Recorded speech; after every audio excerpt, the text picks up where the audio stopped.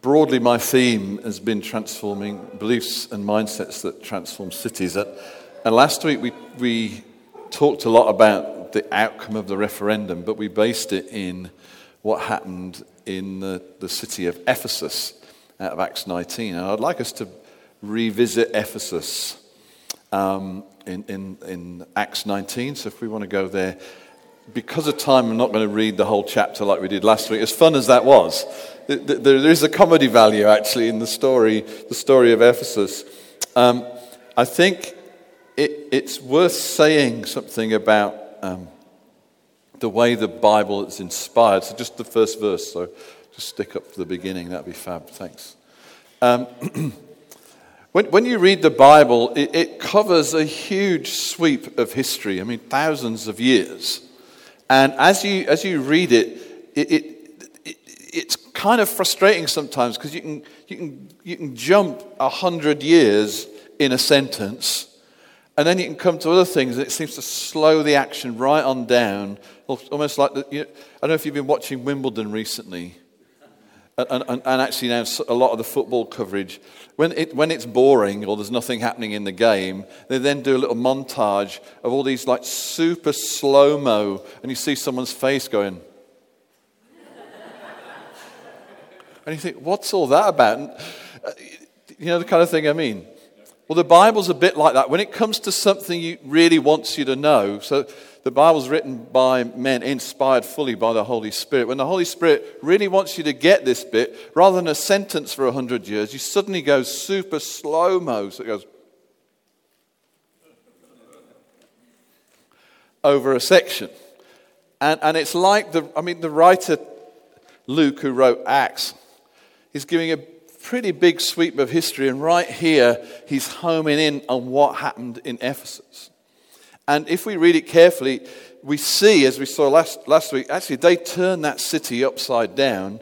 Not only that city, but the whole region of Asia was transformed. And on our holidays, we went to Ephesus, and that was very inspiring. But then you can go to numerous other places which were cities of that era where there were actually massive churches. There still remains of church buildings. And all the churches that are mentioned in the book of Revelation, okay, at the beginning of the book of Revelation, there's a letter to different churches. So there is a bit to Ephesus and to Laodicea and so on and so forth. All of those churches are in this region of Asia, as the Romans called it, around Ephesus, and they came into being on the back of what God was doing in this city, which was the second city of the Roman Empire. So the action is slowed right down for us here, and it's as if the Holy Spirit is saying, this city got transformed. Look at this important information here. Gaze at this carefully, because I'm showing you how I do this and how I'm going to do it in city after city, in generation after generation, all around the world. All right? Because Jesus sent them, and this has been kind of our theme from the beginning of this series, Jesus sent the disciples out to disciple nations. He had such confidence in what he had done for them, what he was going to release on them in the power of the Holy Spirit, that he believed it was okay to tell them that they were commissioned to transform nations.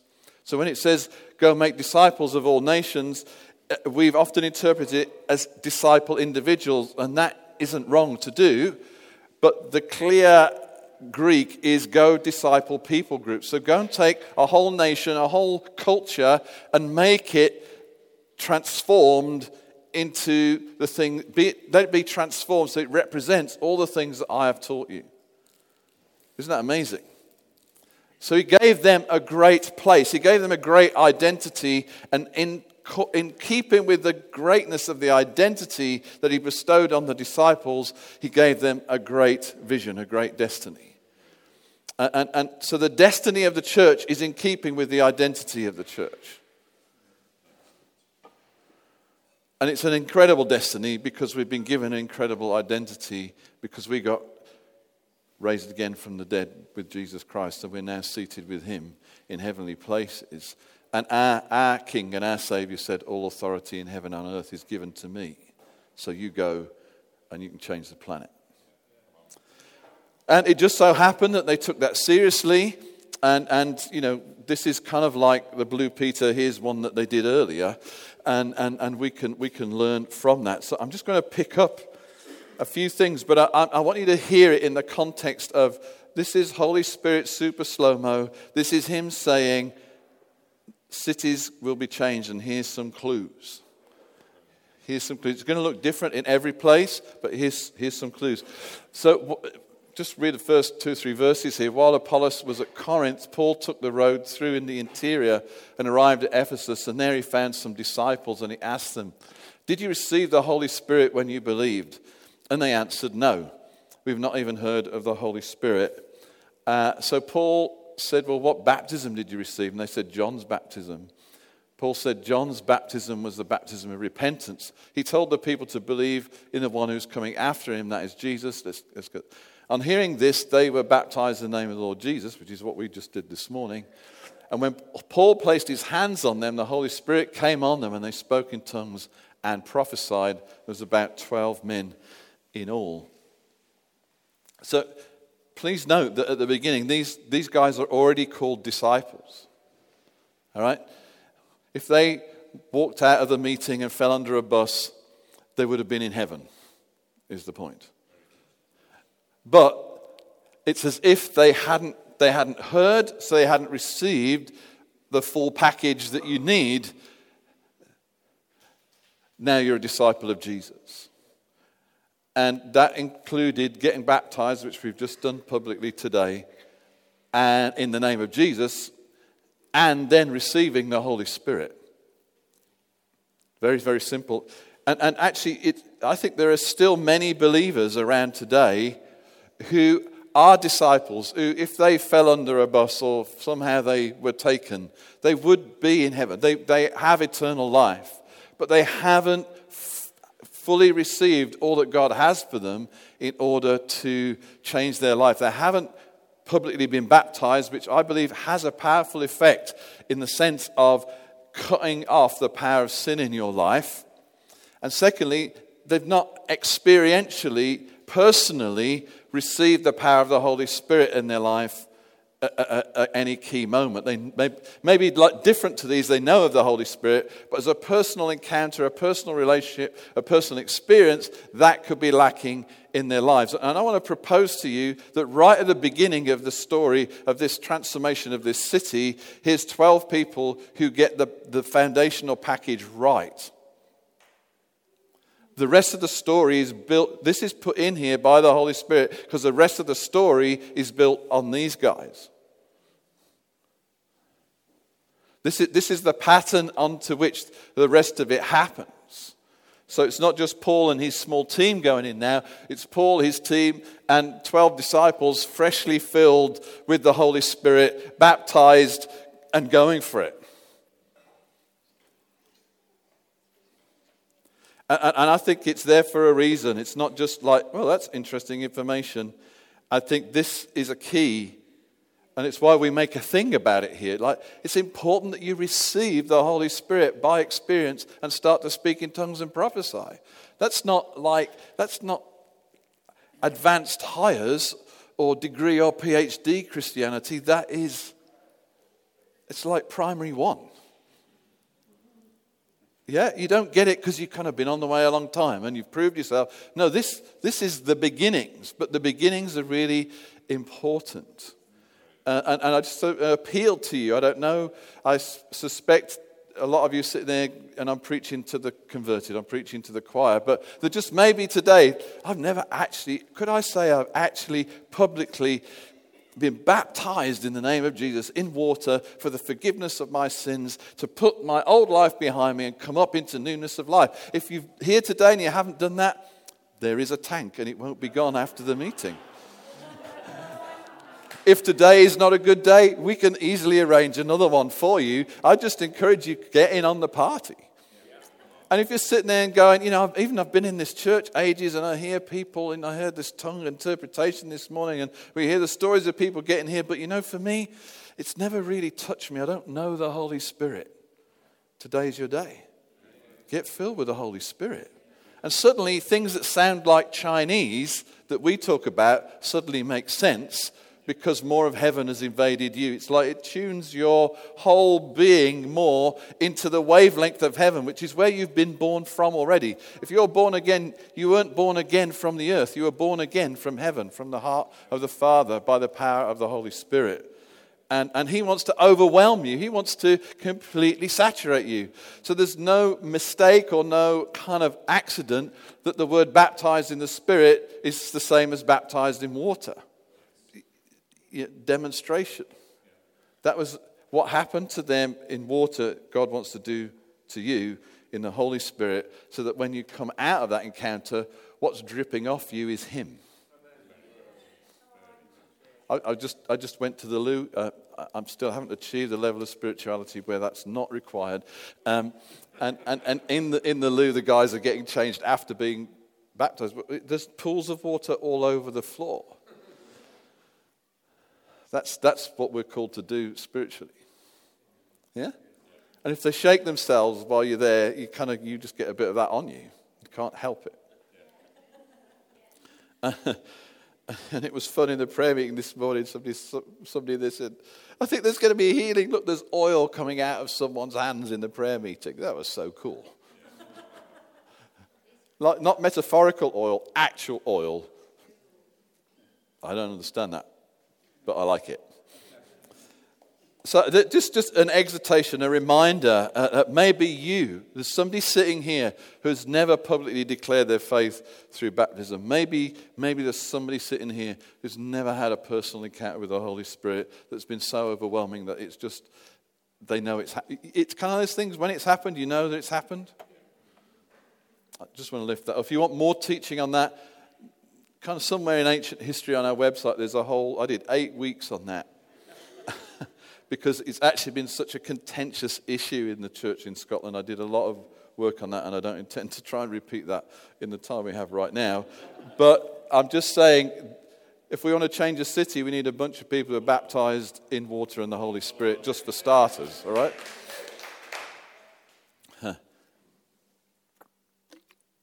And then Paul, let's move on. This is quite fun, isn't it? Let's go to verse 8. Can we do that? Oh, great. Then he goes into the synagogue and he speaks there for 3 months, arguing persuasively about the kingdom of God. Let's keep going. But they got obstinate and refused to believe. So Paul left and he took the disciples with him. I suspect it was the disciples were the 12 at the beginning at this point.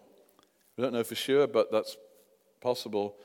And they had discussions daily in the lecture hall of Tyrannus. So he rented a room, probably not unlike this, but every day, just flick up the next verse. This went on for 2 years, every day. So that all the Jews and Greeks who lived in the province of Asia heard the word of the Lord. And God did extraordinary miracles through Paul. We have this thing called a supernatural school. A city and a region was changed by Paul running a school. As is a bit easier, you don't have to come every day. Why do we have a school? It's because we want to change a nation. How do you change a nation? You have to immerse people in the revelation of the kingdom of heaven and then send them out to change where they are.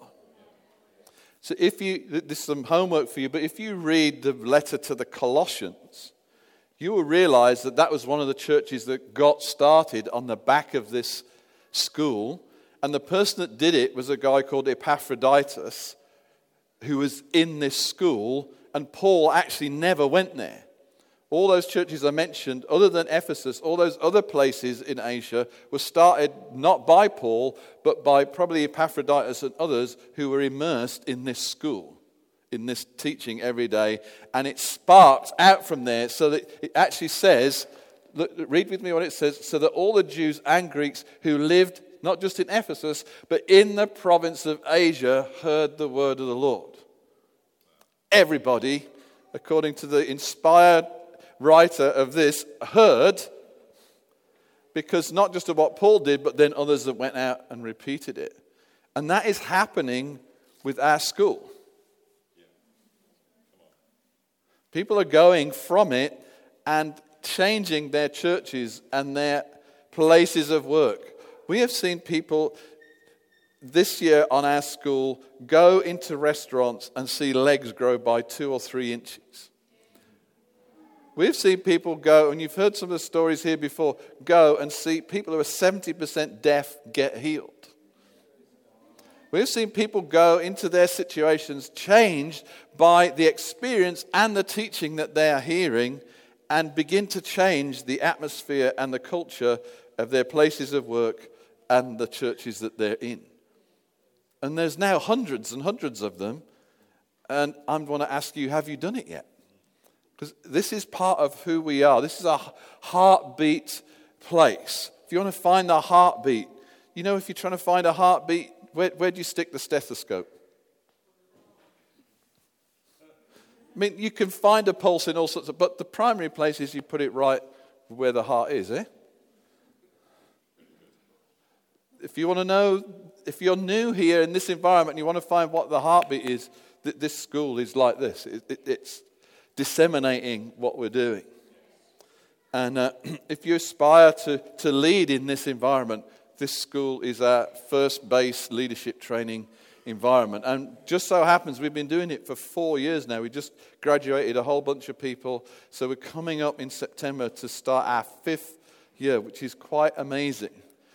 So not just people in this church, but people from all kinds of churches, nearly every city in Scotland. We had people travel 3 hours each way to come to our school, and it's on the doorstep for you. Sign up if you haven't already done it, and if you've done year 1, come back and do year 2. We've worked on that now for a couple of years, and it's more awesome than it was at the beginning. And the smallness of year 2 helps you get the discipleship going at a better level. So schools are a key to changing cities. Getting the message out are absolutely crucial. And I also want to say that Paul had this double hit, and you see it here. He's teaching, and God's doing extraordinary miracles. And there's some Bibles, my Bible actually has got a heading inserted between verse 10 and 11, which kind of makes you can almost jump to, there was a school and he did extraordinary, it almost like can disjoint the two, but the two were together, they weren't separate. The way that the city was transformed was through teaching and signs and wonders, not through one or the other. And I think in our environment it's really important that we lift up the teaching, because we've done a lot talking about the experiences.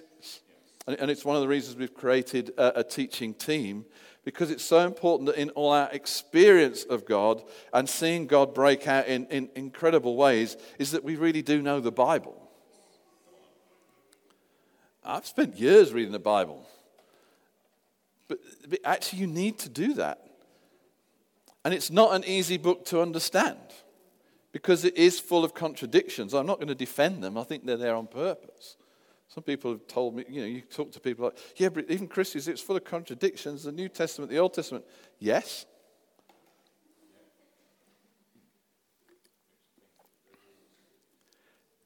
Do you think that God is like you?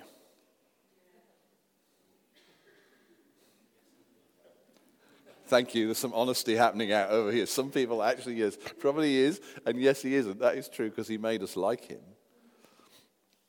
But what are apparent contradictions to us actually have complete unity and sense in him. It's just you can't get all of him into your head. And so we need to pour over and get the scriptures into us, because it helps expand our view, and it keeps us in a place of wonder, I think, if we approach it right. I just want to exhort you to value the scripture. And we love prophetic words, but we don't want any prophetic revelation that goes outside of the revelation of scripture. Which means you need to know scripture, otherwise you don't know what's off the wall. And most stuff isn't, but just occasionally something happens. You think, I don't know about that. There's something what builds inside you over the years as you invest in understanding the word of God is it builds this kind of I'm not so sure indicator. There's just a little needle inside you goes, Do you know what I mean? It's like, I know a few verses I'm like, I'm not sure. Anybody got a not sure indicator inside them? It's a good thing. It's a good thing to have. I could give examples of where things have gone wrong when you don't have that. And I'm not going to begin to do that today. It can. Just trust me, it can. So here we are. And verse 11, you can really skip over it. But let's read it again and move on to verse 12. God did extraordinary miracles through Paul, so that even handkerchiefs and aprons that touched him were taken to the sick, and their illnesses were cured, and evil spirits left them. That's just in a day's work for Paul. So here we go. Let's see if it works for me.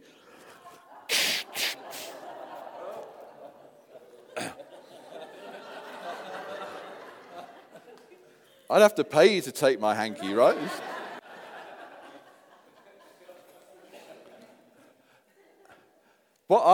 This is amazing, but what's even more amazing is without commanding demons to leave, a hanky delivered people. I'm just picking you out because you're near, right? Not because here's this really demonized guy, and he picks up my snotty hanky, and suddenly 5 demons leap out of him. No other thing is prayed, said, or commanded. That's an extraordinary miracle. Now, I just want to home in on the word extraordinary, because in Greek it means not the normal. And I love that. So what can happen is you can get used to the normal. Well, we have the backaches healed, and we have the earaches healed, and we can kind of get used to the normal, and then every now and again something happens, and the extra normal, the not the normal, starts to break out. And actually, fascinatingly, the root of the Greek word is like spot on. So you could say that they're extraordinary, but they're exactly what's needed. They're hitting the target. Boom.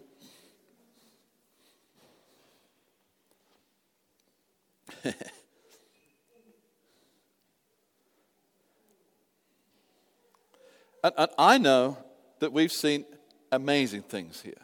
And this morning, wasn't that incredible? Ken Newton go. Just courage, praying for your neighbor, all those medical changes just blows your mind. How does God do that? I don't know, but he did. Thank you, Jesus. At the same time, we could go around the room and there is a potential for a pile of disappointment higher than the ceiling. We have people who are struggling with medical issues, and we've prayed, and there is as yet no breakthrough. In fact, sometimes we have experienced the you pray and they get worse syndrome. What do we do with that? I think there's a couple of things we can do. I think there is opposition. There just is opposition. And one of the things we learned, probably I remember talking about this more than a year ago now, but we need to refresh these things sometimes, is the realm of the point of greatest opposition or resistance is often right in front of the greatest breakthrough that is going to happen. So the fact that we have a whole series of cancers that we haven't had breakthrough in, you could go, oh, it's never going to happen. I'll put my hands in my pocket and we'll just do our best at making them meals and caring for them, which we need to do. And we also need to be very careful that we don't put condemnation on people who aren't healed. We want this to be an environment where we value medical healing. All right? I've heard some crazy stuff going around. Like, where do all good things come from? Pardon? Is healing good? Yes. Is getting well good? Yes. Does it matter if you get well through the doctor or through laying on of hands? It's still good. So if you're still waiting for heaven to heal you and you can go to the doctor, go do it. And praise God for him or her. I'm going to say that again. Praise God for doctors, for medicine. There are people who don't want to see you sick. That's reflecting God's heart of goodness. They've been given medical ideas and all kinds of things to try and see a breakthrough in your life so that you can live healthy. Let's praise God for them and yet keep going after the miraculous. They're not in conflict with one another. They're all from the heart of God who wants to see you well. And actually, you want to see you well, otherwise you wouldn't go to the doctor. You wouldn't be going, you know what, it's the will of God that I'm sick, so I'm not going to take those antibiotics. That's ridiculous. We all know that's ridiculous. So God wants you well, you want to be well, He's sent Jesus to heal you and medical science as well. He's just kind of got your back on both sides. But disappointments do come. It's really important that we don't let our belief, when what we expected and hoping for isn't happening, that we don't stop believing that God is a healer of the sick, a raiser of the dead, and fundamentally good. We just keep lifting that up, even when it's tough, even when there's no supernatural breakthrough. That's our song.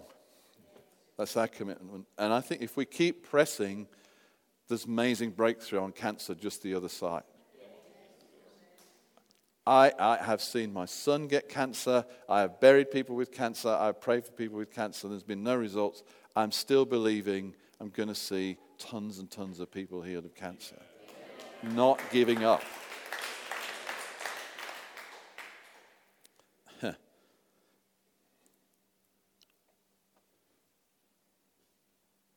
So it's really fun to imagine what an extraordinary thing could be.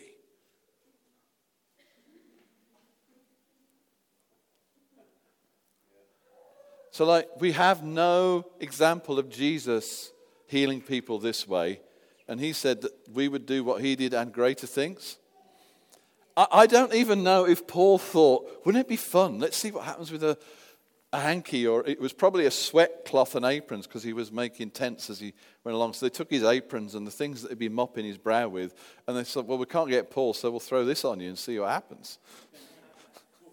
It could have been that somebody else experimented, rather than Paul said, I believe I'm such an anointed man of God that even the sweat from my brow on this handkerchief will heal thee. So take thou my hanky and lay it upon those around you. It could just be some hungry person thought, I can't get Paul, I'll get his sweat and see what happens. So we need an experimental culture. I wonder what happens if we give this a try. And I think we need to start imagining as we get breakthrough, what could it be like? What could it be like? I like to listen to people and read stuff that blows my level of expectation. So I read something the other week and I'm like, wow, that's so cool. You know, Jesus said we'd do greater things and he calmed the storm. Yeah? Well, what would be greater than speaking to the waves and calming the storm? Well, how about 2 or 3 Christians standing on a beach as a 20-foot tsunami wave is coming in across the Pacific and saying, stop in Jesus' name. How about speaking? We had Faith Blatchford here. She did this. She spoke to a tornado and it went round her island and didn't. How about speaking to them and they just go, or a volcanic eruption. Go to Iceland and bless them for kicking England out of the World Cup. Sorry,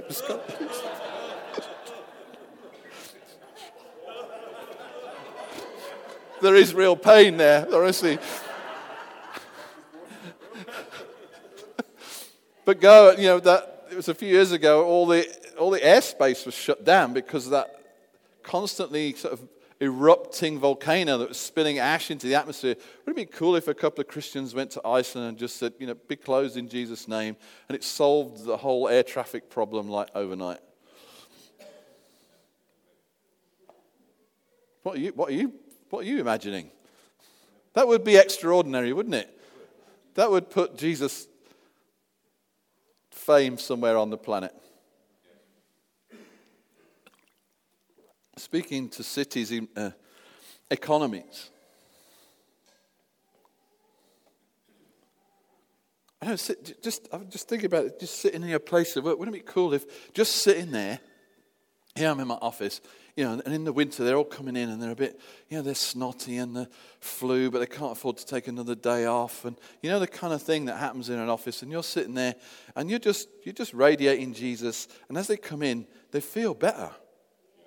And then they go home and they're still snotty, and then they come in the next day and they're like, I feel better. And this happens for a whole week, that, 5 people in your office, just because they're sitting around or near you, and you haven't prayed, you haven't shared the gospel with them, you have been the gospel to them. I'm just imagining what it could be like. And eventually they start to cotton on that every time we come and sit near you, all the symptoms of whatever it is we've got disappear. What is it you've got? Well, I'm just glad you asked me. And there's all kinds of things, that different ones you're beginning to dream and hope that this sort of thing could break out around me. Well, keep dreaming, keep hoping. Don't allow our disappointments to sort of puncture our hope. Disappointment is okay. It's when it punctures hope that we get into difficulty.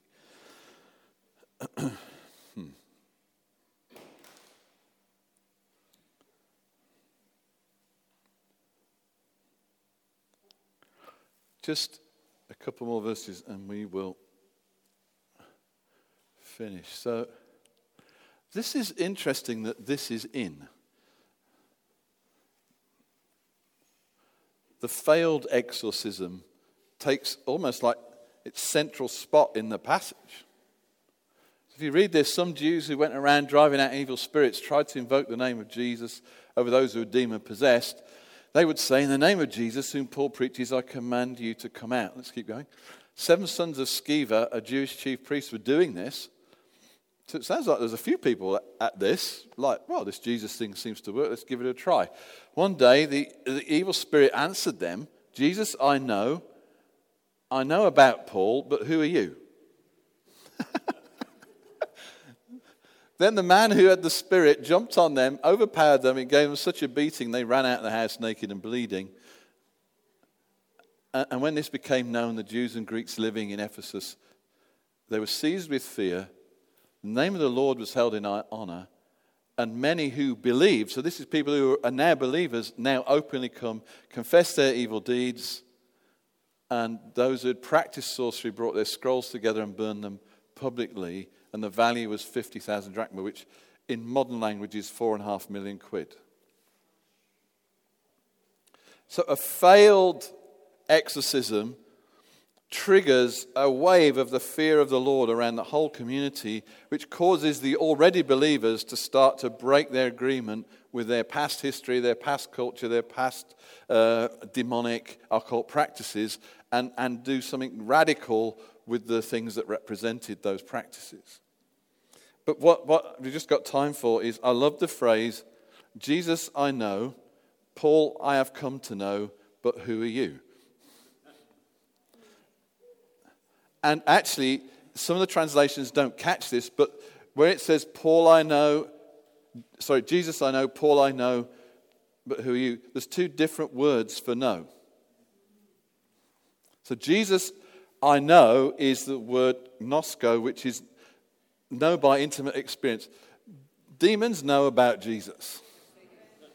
He already beat up on them and disarmed them at the cross. They don't need an introduction or a school. They already experienced Jesus. All right? Jesus, we know. Paul, actually, literally what it means, Paul we have come to know by repeated encounters or experience. So Paul's working in the name of Jesus, and he's gained a reputation by repeatedly beating up on the devil in the circumstances that he faces, so that he's now, the whispers out, watch out for this guy. So in that realm, he has come to know. He's been come to know. Isn't that fun? I'd like to have a reputation. It just means you have to take on stuff. You can, because you're the one who already took them on lives in you, but he wants us to have the joy of implementing that victory so that we get our own reputation in that spirit realm alongside the one they already know, which is Jesus. Isn't that exciting? And I would want to propose to you that actually we need to get a place to change a city where we have spiritual authority, but we've actually become known. And so Paul was known in that city as a threat. And that's our place for us.